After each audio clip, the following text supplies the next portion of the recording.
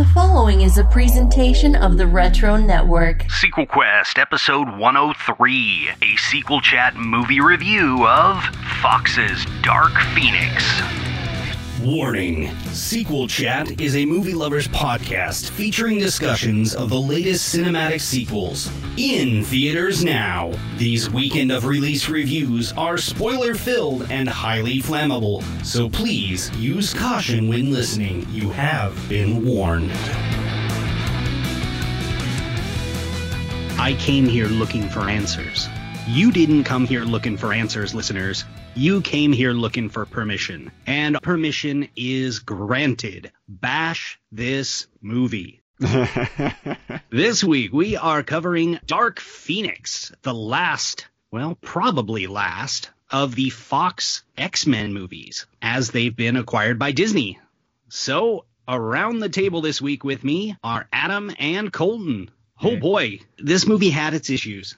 But, I'll say it up top, it is better than Apocalypse. I could agree with that. But is that saying much? I was always afraid to say that out loud, but I agree with that. And speaking of Apocalypse, this movie blatantly just ignores it as though it didn't happen. Yeah, I was waiting for some mention the last time that this Phoenix Force and everything, and then it's like, wait a minute, why did she have that Phoenix Force in Apocalypse when all of a sudden she's getting it here at the beginning of this film? So yeah, you're right. It's a soft reboot there. Yes and no, because it's supposed to have taken place in 1983. I honestly don't know, because this movie takes place in 1992. There's no mention whatsoever of any of the events that take place.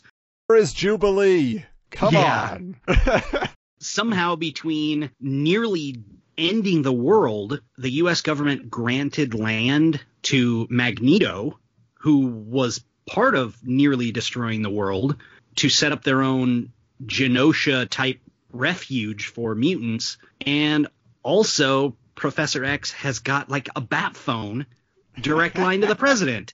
Like, what the heck is going on here? This is the upside-down, topsy-turvy X-Men world? Well, this is where I feel like this film needed a subtitle, Dark Phoenix Missed Opportunities, because we're setting this film in 1992, the zenith of X-Men's popularity in our reality. That was the year that the animated series actually debuted, right? Exactly. Right. And there is zero mention. They could have done the costumes. They could have made some play towards that, from the Jim Lee, Chris Claremont reboot, which was the biggest selling comic book in history. I mean, there was so much. Like, even in Logan, they had X-Men comic books, right? Why couldn't, if they are media darlings now, why don't they have an animated series? Why don't they have comic books? Like, there's so much they could have alluded to and done a little fan service with, and they absolutely just had no fun with this movie at all, despite Quicksilver's best efforts. Yeah, it looked like the film was really trying to, forgive the cliche, go for a darker tone, and I imagine they probably skipped those opportunities because they didn't want it to clash too much with the mood that they were creating with this film. But here's my question, speaking of the animated series, how familiar are you guys with the comic book? The original John Byrne, Chris Claremont telling of Jean Grey and becoming Phoenix and then becoming the Dark Phoenix. Have you gotten into those pages in your lives? I've only ever listened to people talk about it. I've never actually read any source material on it at all. Oh, interesting. Okay. Yeah, I've read bits and pieces, just haven't gone full on into it. Yeah, I mean, it's quite lengthy. I think a lot of people in their minds say, oh, it was like this story, they told it over a few issues. But I mean, it lasted over years. I mean, there was the whole concept of the Shi'ar Empire. Then there's a whole like galactic side to the X-Men that was never addressed in any of the films. Lilandra and all these people. And then the idea that, Jean, just like in this film, like this probably is the most faithful adaptation in that they found a way to get them into space on some level. And so that is, pretty much how it happens in the comic pages, is she does try to save everybody. And there's a whole issue of, Jean becoming Phoenix and then over time becoming Dark Phoenix. And then Jean was eventually resurrected, she was in a cocoon down at the bottom of a lake, which again, they kind of used in the first attempt to tell this story, which was Right. X-Men The Last Stand. So I guess if you guys never read the comics, then X-Men The Last Stand wouldn't feel like it betrayed anything in telling that story. But how did you feel about that movie way back when? I just remember thinking, considering how important that story is to a lot of people, it felt like it was relegated to being a B story in that film. Something that was that big and epic and important should have been the central story, as this film is doing. That's why I'm not over the moon about the comparison between the Dark Phoenix, this film, and The Last Stand, because Dark Phoenix takes the Phoenix storyline and puts it front and center. Everything else is ancillary to that, as opposed to Last Stand, where it was kind of a B story, while narratively bigger things were going on. Right, because Last Stand was dealing with the cure and all Yes. of that going on as well. Yeah. So, Yeah, that was front and center.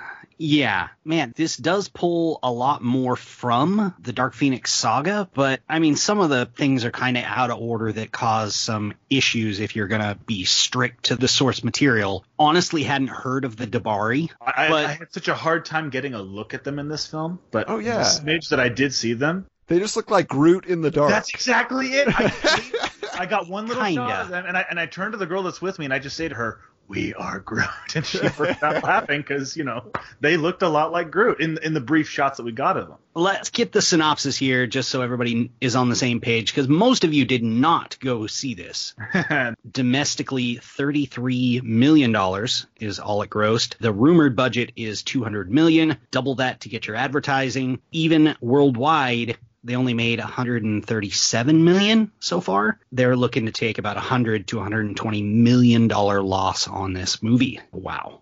So that synopsis here. In Dark Phoenix, the X-Men face their most formidable and powerful foe, one of their own, Jean Grey. During a rescue mission in space, Jean is nearly killed when she is hit by a mysterious cosmic force. Once she returns home, this force not only makes her infinitely more powerful, but far more unstable. Wrestling with this entity inside her, Jean unleashes her powers in ways she can neither comprehend nor contain. With Jean spiraling out of control and hurting the one she loves most, she begins to unravel the very fabric that holds the X-Men together. Now, with this family falling apart, they must find a way to unite, not only to save Jean's soul, but to save our very planet from aliens who wish to weaponize this force and take over their planet.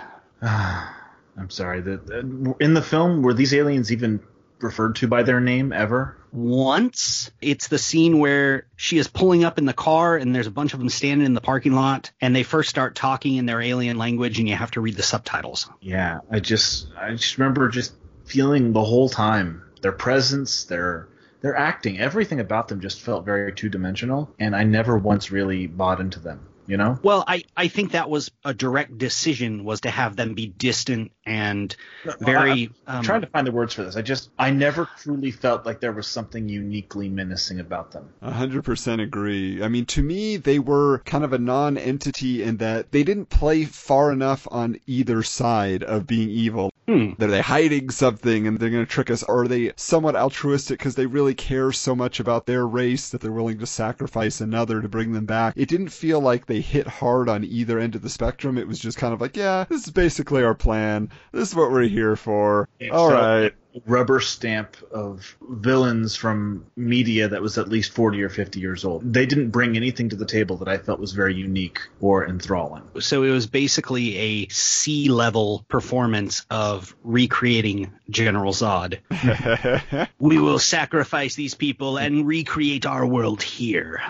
Yeah. Yeah, I mean, it just felt like, to me, it was a situation where you really could have had a complete story where Jean is the villain. She's turned bad, something, has set her off that I think they've done a good job in giving it a reason in this movie. Because in The Last Stand, it was exposition from Professor X. She developed this other personality that I blocked it. There's no flashbacks really that show it in any major way in that movie. So, you don't feel so bad or really, again, the menace until she starts killing people. But that's the problem in this movie with the Dabari, is they don't start doing anything until basically the movie is over. We never see them, show their contempt for humanity other than, okay, I'm arriving at a dinner party and I'm smashing people's chests. They don't do anything major to show us that we should be afraid of them. And then at the end, it's just like, oh, there's a million of us and you gotta fight us. And you're like, okay, so you're annoying. Okay, let's discuss that ending.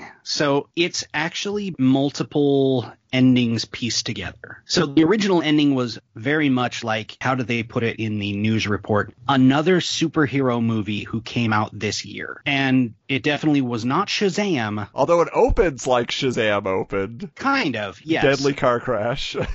Well, was the ending going to have something to do with helping the Dabari relocate to the planet? A human? No. It was going to be a big space battle. Basically, she does the Captain Marvel, goes up into space. We did get a glimpse of the star ships that they flew in on when she's explaining to Jean that we were there too, just behind your X-Men on nobody's radar. There was going to be a big space battle where Jean just starts blowing up spaceships here and there. Just like Captain Marvel. Okay, I see. Yeah. I thought they were going to help the Dabari relocate to another planet as a human. No. Help them find a new home, just like Captain Marvel. That's what I thought it was going to be. And I thought it was going that way, and I thought it would have been more beneficial to have the Dabari be like the Skrulls, but actually evil, you know? And so I was like, oh yeah, they're going to go with that, you know, that we got a fake out in Captain Marvel, and this one, they're really going for it, and then they didn't. Yeah, no, they brought everybody back in for reshoots a year after principal photography and reshot the ending. That's why it's basically, there's the whole train scene, and then they end up in this random courtyard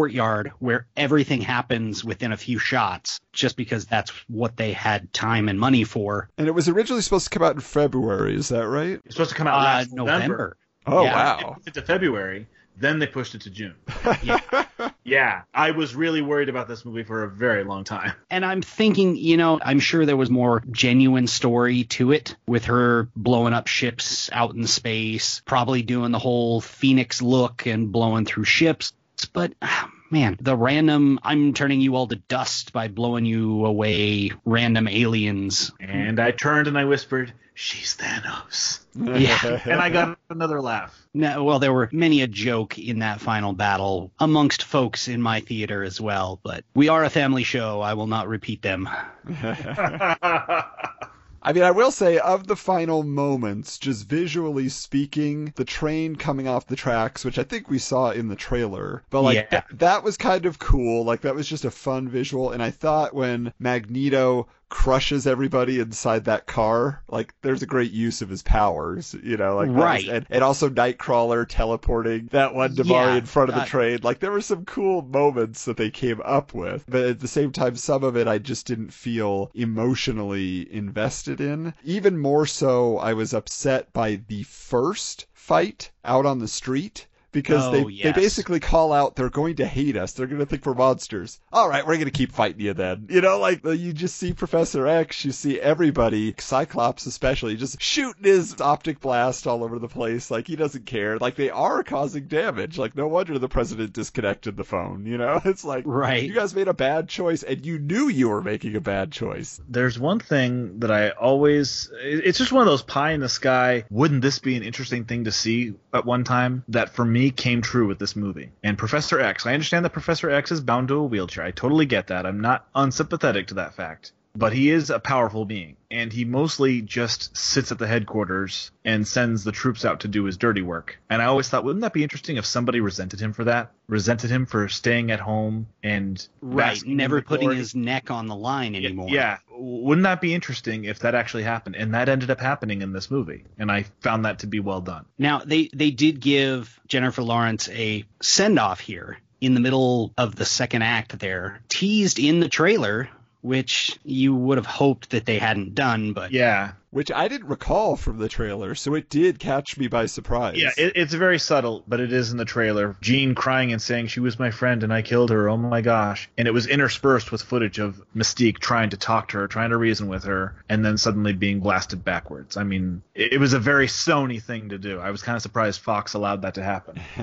Well, yeah. But I just imagine Jennifer Lawrence jumping for joy. She reads the script, she's like, yes. I mean, this is the end of the franchise anyway, but she's like, yes, I'm dead. They cannot bring me back. I know she's had that reputation that she wasn't a big star when she started in X-Men First Class, and then as things went on, she's just like, I don't have time for these X-Men movies. That's just what it seemed like. You can tell in Apocalypse especially she's just phoning it in, but also I can tell I was really annoyed by the fact that Fox was like, she's a big star now. Let's go ahead and make Mystique a good person so we could capitalize on Jennifer Lawrence's new popularity. And that always just kind of rung me as false. But that's the thing. They really don't mention her as Mystique. It's always Raven. And they beat you over the head with Raven. And even in this movie, I doubt she ever put on blue makeup. It definitely looks like it was digitally painted on the blue skin with maybe some raised prosthetics. But man, you'd think with a $200 million budget movie, you could do literal effects. I remember specifically a test screening, and this is going back a long ways. I want to say at least 6 months. There was leaking from test screenings where people were saying there's a scene that is so serious. It's meant to be serious, but it's one of the most unintentionally hilarious things you'll ever see. And I was waiting for that scene, and that never quite happened for me. Did that happen for any of you? Or did it get cut out, you think? I don't know. It either got cut out or it's that ending scene right before she takes out the Dabari, Vuk, or whatever. Yeah, her name. I was told for the past few months, Fox executives and by extension Disney executives, they were very uncomfortable with this film. They looked at it and they felt like they had a ticking time bomb at the box office on their hand. Yeah, this could have used more reshoots or just put it out how it was originally. Yeah, I mean, I feel like there's some things to like in this movie. I mean, in and of itself, it's a consistent film. It's not a very entertaining film, but it is just something that, okay, it's a tone. Okay, we got everybody against Charles, they're upset with Xavier. And really, I can never hate a movie that has James McAvoy and Michael Fassbender because no matter what they do, they are compelling and amazing. Fassbender may be the most perfect male specimen we have on this planet. I just love looking at him just visually. I'm just like, he's awesome, but he always compels me with his emotional beats, whatever the film might be. Even in Apocalypse, where I just felt like his whole story was very forced, I still believed him. He was still giving a performance that was good. And so to me, like, I feel like there's a lot to grasp onto there. And then at the same time, there are some fun fan service moments. I mean, I do enjoy like that moment when they're on the spaceship and they have that optic blast amplifier for Scott. He can just, the channeler. I mean, that was awesome. I love that idea that Beast put that in there. It's like, good job, Hank. One little throwaway moment I enjoyed was McAvoy and Fassbender. They've been in this. This is their fourth film in the X franchise that they've been doing together. And not to mention the characters. This is like, their 10th film? I don't know. They meet for the first time in this film. And McAvoy does the greeting routine again where he's like, hello there, old friend. Constantly the old friend routine. And Fassbender just shuts him down and says, enough with the old friend crap. Let's get down to business. I love that. Yeah, and I think also, one of the things that was very fun, it was seen, I think in a music video. I don't know if she showed up in one of the trailers, but maybe I just forgot. Oh, Dazzler. Now, it's kind of silly and anachronistic. I don't know why in 1992 she's wearing a 70s jumpsuit direct from the comics. Like that, by 1992, Dazzler had a different look. She had been in the Pride of the X-Men cartoon. She was in the X-Men arcade game, and she had more just the spandex outfit. So I know that wouldn't 100% make sense in this era either, but I was just like, it's kind of weird. Like, I was like, thank you for doing it, but I don't know if I got as much enjoyment out of it as I could have, because it's just like, oh, she's doing a show for everybody at their beer party. Okay. Everybody's hanging loose with Dazzler singing, but it was just kind of like, all right. How did you like the character arc for Charles? We come into it and it's cocky Professor X putting everybody's lives on the line and getting the recognition from the president, from all the newspapers, the magazines. Like, this is a side of Professor X we haven't seen, and McAvoy kind of sold it for me. Well, have we not seen it, or is it a return to form, something we haven't seen in a while? Because that's a very groovy mutation. Like, he did kind of have that smarmy attitude in First Class. But there were not the same stakes in First Class as there was here. Right. He was out there wearing a uniform in battle alongside everybody else, but the appearance here was he was treating the X-Men like they are expendable. Kind of there. You can edit that out later. When he did finally make it to the field, when they were confronting Jean in her hometown and all of that, that was a fan service moment for me that I don't know that most people would get excited by a wardrobe choice like that. That was a look that I was very familiar with, so I was like, oh, I love it. Most people think of him from the cartoon with the suits and things like that, but there was a period where he was wearing just kind of these slacks and a turtleneck, and that was a stylish look for him, so I was like, oh, cool. But I did think that McAvoy, of anybody for me, I felt like had a good arc that, in some ways, it's the Spider-Man 3 arc, right? He's dealing with his pride, and he has to get over that, and everybody's chewing him out and bringing him down to earth. I didn't see him dance, but I did see him with a very visceral and painful walk, and that's solely, he sold that for me. Creepy. I have to give him credit as an actor and I didn't think of this until today. I saw the film on opening night last Thursday, and I didn't think of this until today. He's completely bald, and he does such a good job of inhabiting his character. Not once did I even remotely get reminded of his Beast character in those Shyamalan movies like Split and Glass, where his head is shaven. It's so easy. Like, for example, Harrison Ford. Doesn't matter what movie he's in. If you put a hat on his head, you immediately think of Indiana Jones. You can't help it. But that tells you the caliber of acting that James McAvoy has, that he could shave his head bald again, give this performance. And the same goes vice versa for those Shyamalan movies that he was in. You never think of Professor X when you see him bald in those movies.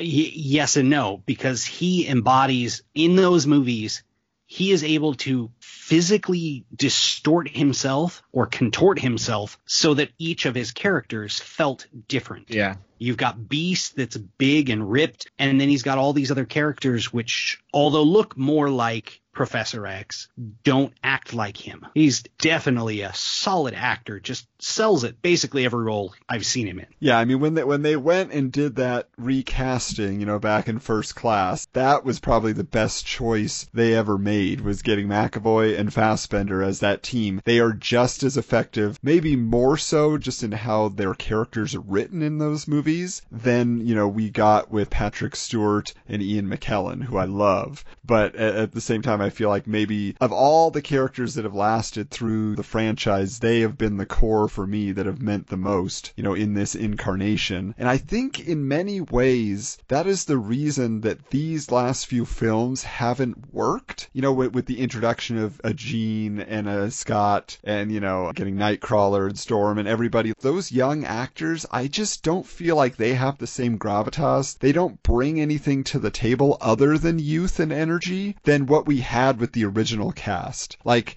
Sophie Turner, we haven't even talked about her yet. And I think there's a reason. Her whole arc in this movie and her whole discussion is, I don't know what's happening to me. Whereas Famke Janssen, when she was Dark Phoenix, she was scary. You know what I'm saying? Like, she was just dead-eyed. I mean, obviously she had some effects to help her there, but she just seemed like so intent on destroying everybody, and there was the malice in her, and that just came through. And I never get that from Sophie Turner, even when she, it's very subtle, the shift, when she goes into her Dark Phoenix mode, but I think it's too subtle. It's just kind of like, yeah, you're not crying now. You're just stone-faced. Okay. And I think she's okay, and I kind of like her when she was, before everything kicked off, and she and Scott have their moment. She's very appealing that way, and you get connected to the character, but throughout the rest of the film, when she's supposed to be the main cause for concern and conflict, I never quite buy into her, and it's her movie. How did you guys feel about her performance? No, I can't think of anything to disagree with there. She was a little bit whiny compared to Famke Janssen's performance. Yeah, and I will just say, I was never a fan of Hugh Jackman as Wolverine, as I've expressed, but I'm a fan of him as an actor. You know what I'm saying? I'm running out of breath. That's the cardinal sin of X-Men there, Adam. I feel like as Wolverine, he doesn't fit the role, but being in those movies, he works really well. He was always a welcome presence, and aside from, again, Weapon X and Apocalypse, his weird performance and strange wire foo and stuff, I just did not think that was a cameo we really needed. But everything else that he's done, I'm like, you know what? I'm glad it was Hugh Jackman all this time. I'm glad we have him. So, the fact that he wasn't in this film, I was fine with, but I didn't feel like there was anybody that filled that void of the new cast that were just saying, oh, this person is super likable. I don't find any of the new cast super likable, because even like Nicholas Hoult, I think, is maybe somebody we're supposed to connect to and feel like, he's the nice guy, he's the good guy, you can count on Beast, and I just never do. I don't buy into him, even when he's chewing out Charles. I did not like that scene. It felt forced. Yes, it did feel forced. But if DC does not cast him as the Riddler or potentially a Penguin type character, they have missed the boat. Anyway, we didn't get a Wolverine cameo in this, also because the director and writer were like, hey, as good as Hugh Jackman looks, he's in his 50s, and Sophie Turner's in her early 20s, I didn't feel the love triangle was necessary for this movie. And thinking back, Wolverine hasn't played a big part in the First Class trilogy here. Outside of Days of Future Past. Outside of Days of Future Past. Like, it's been a cameo here, cameo there, a reference in Apocalypse, a post-credit scene with Essex Corp that just didn't go anywhere. Kind of random because it jumped into the future with Logan, and then we're back in the 90s. And I mean, they have a magazine on newsstands right now, like at the checkout counter at the grocery store today. They have the X-Men magazine. Oh, no. And I was flipping through it. It's like, X-Men Timeline Explained. I'm like, good luck.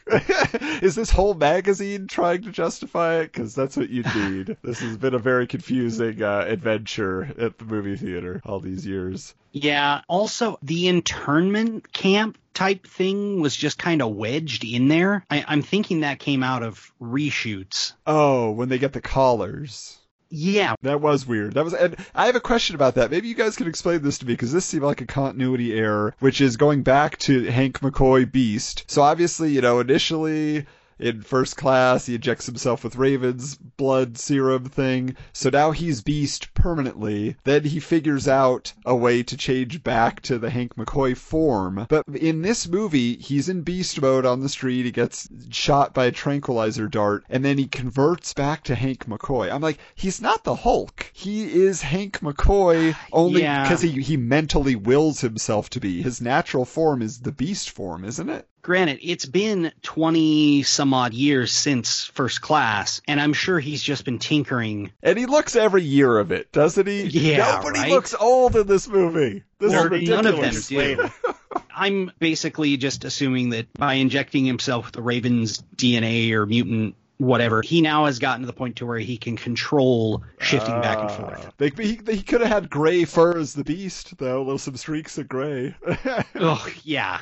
How did you guys like the little tease? I don't know if it was an actual tease tie-in, but when they're on that train and everybody's locked down, you get to see all the soldiers wearing MCU patches. Yes, I noticed that. What? It was pretty blatant, and I'm assuming it means Mutant Containment Unit, not Marvel Cinematic Universe, but a little meta humor tie-in, something or other there. Yeah. I felt like it was almost too on the nose, but not too on the nose.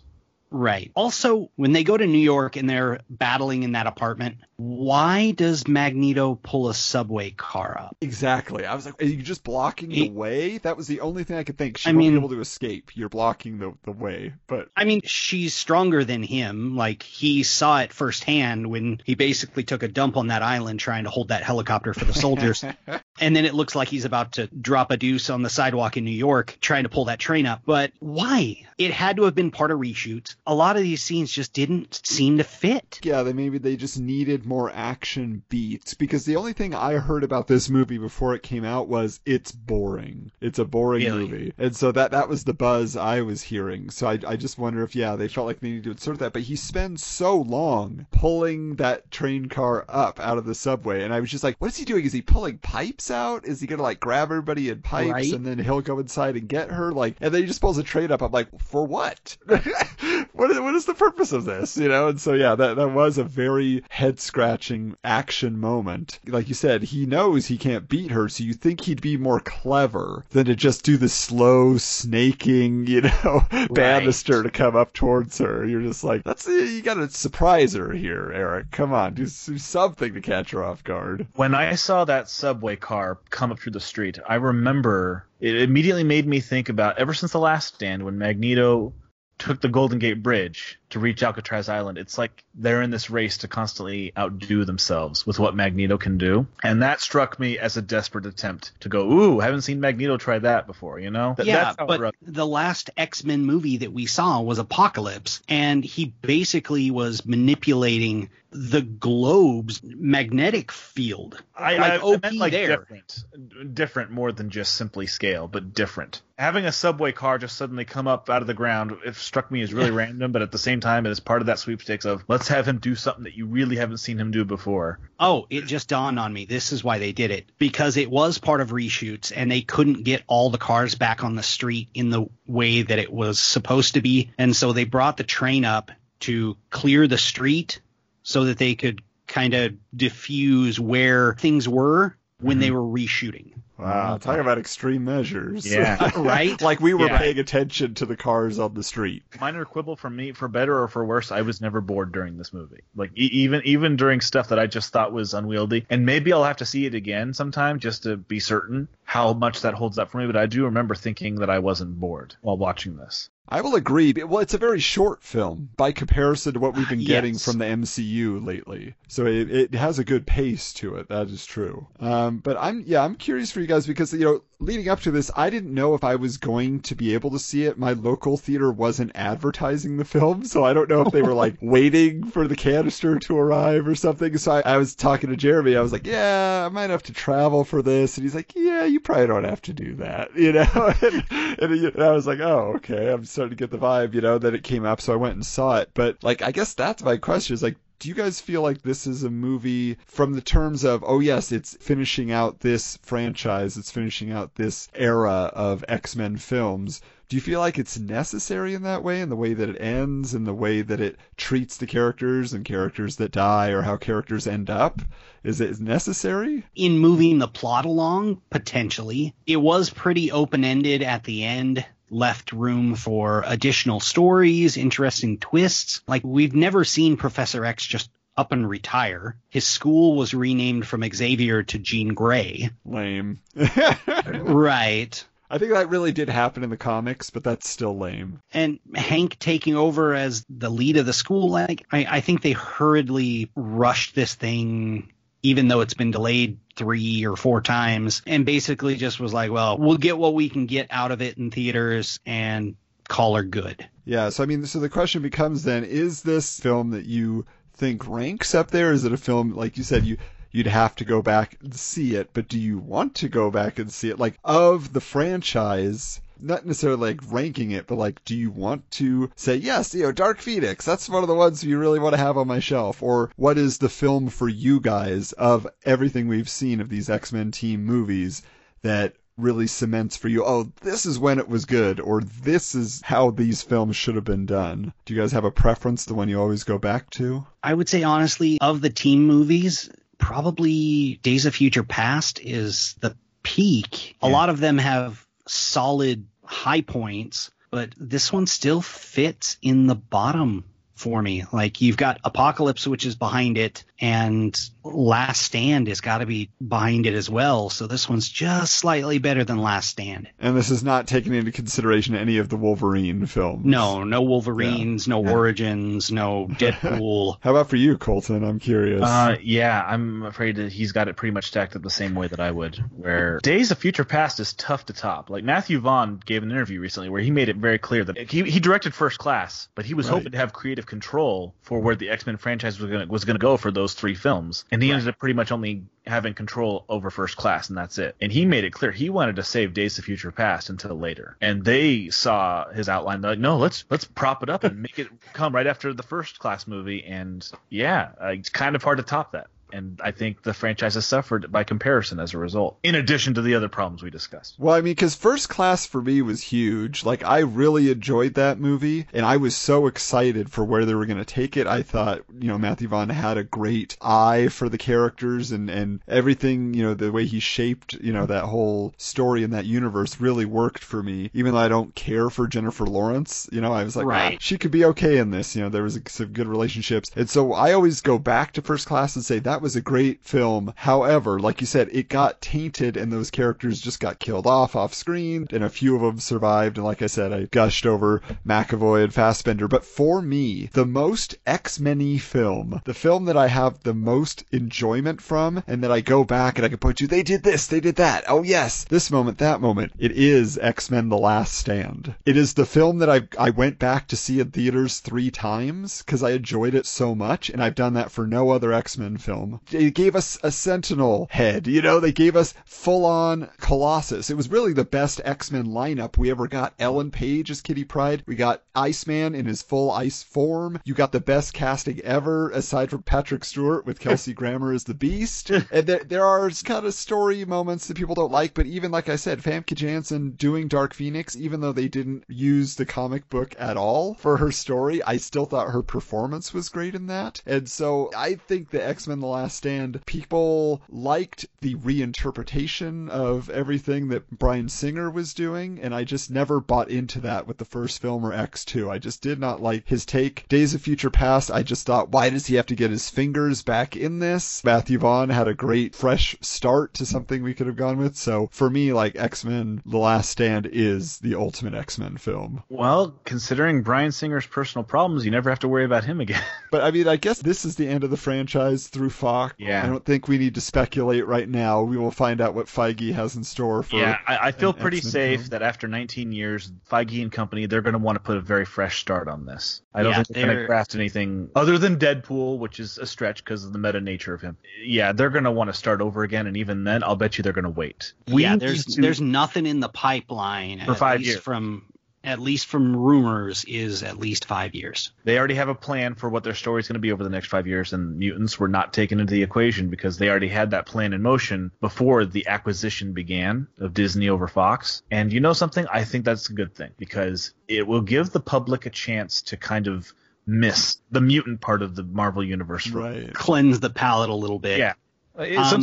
Sometimes it's okay to miss something for a while. That's part of why The Force Awakens, I hope I'm not getting too far off on a tangent. That's part of the reason why The Force Awakens was so successful. When it came out, it had been 10 years since the last Star Wars movie, and that contributed a lot to its success. And on the other side, the reason why the Andrew Garfield Amazing Spider-Man films were nobody cared. It was just like that happened. Yeah. It was a cynical short-term reboot. So, and the only dangling X-Men, property out there right now is New Mutants. Again, a victim of countless reshoots. Which let me check. Oh, look, it has been pushed back again. April 2020. I doubt this thing sees the light of day other than just a direct to Hulu Plus. That's exactly release. What I've been hearing in the rumors. I've been hearing whispers that Disney wants to unload it on Hulu. Yeah. And that way you've got all your X-Men stuff, all the Fox X-Men, just drop it all on there with your whole catalog on there. Just leave it off your slate. They're still talking reshoots with that movie. So they are a long way from seeing the light of day.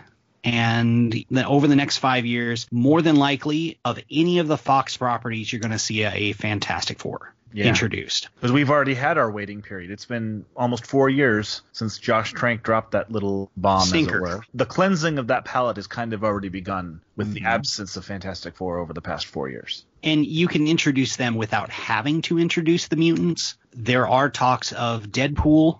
They're trying to decide whether they're going to give him his own movie or do not Disney Plus, but more likely a Hulu Plus series, kind of like they're doing with Ghost Rider and Hellstrom over on Hulu Plus. Or there is this other possibility of introducing him in the third Spider-Man movie.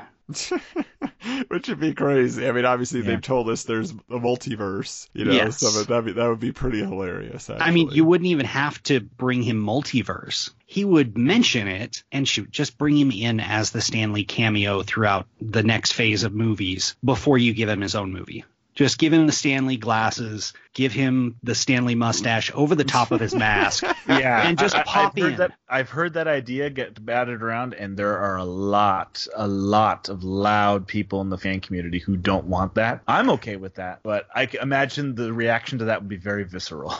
Well, I say just make Deadpool the new Tony Stark, where he's the guy who just shows up in everybody's movies for a couple of minutes. You know, it's just some sort of Deadpool cameo, and he's like the connecting tissue between the multiverse or something weird like that. Deadpool wear an eye patch and be like, I want to tell you. Yeah, he'd be the initiative. next Nick Fury.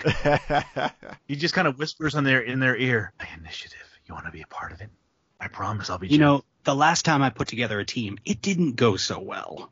We had an 85% casualty rate, but I did some time travel and saved most of them. You guys have done time travel. Yeah, you know what? That probably would work. Yeah, just spitballing here. I mean, that's what we do here on Sequel Quest. Yeah. We concoct sequels to movies that you'll never see. By the way, I have a quick question, speaking of Deadpool. So the one film I know that was supposedly on the slate as well was X-Force.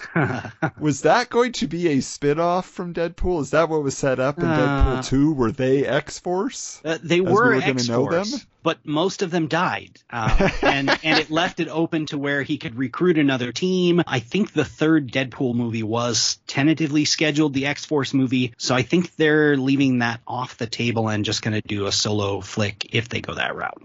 Okay. Sony was hoping to have Deadpool make a cameo in whatever the third Spider-Man film's going to be with Tom Holland. That would be Venom. They're wanting Venom in because it's Sony. I heard that rumor too, but I also heard like they're seeing about possibly discussing having Deadpool be in the third Spider-Man movie. Yeah, really that Venom 2 with Carnage, they just need to move that over to a third Spider-Man film. I think that would be cool. That they just managed to team up and they, you know, it's that like Venom is the gateway to explain to Peter Parker who Carnage is and what that's all about, you know, like I think that would be a good way to do it actually, and not do another Venom solo film. Yeah. Just leave it be. We do have a multiverse now, unless they're just BSing us in the trailers, so I guess we will find out shortly in theaters because our next sequel chat coming up is Spider-Man Far From Home. Opening day has opened up to July 2nd, which means it should be hitting many theaters July 1st,